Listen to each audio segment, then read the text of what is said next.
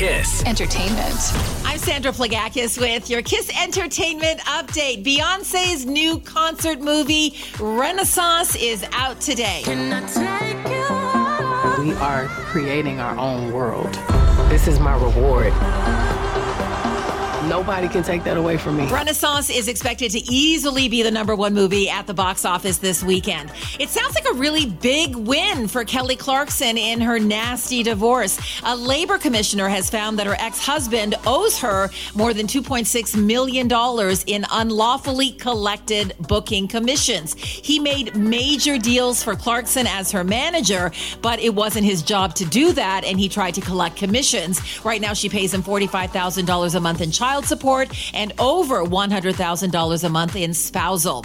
Rolling Stone magazine has named its top albums of 2023. Among the top 10, Olivia Rodrigo in there, Lil Yachty, Paramore, and Boy Genius. However, they say SZA has the best album of the year with SOS. That's your KiSS Entertainment. KiSS Entertainment.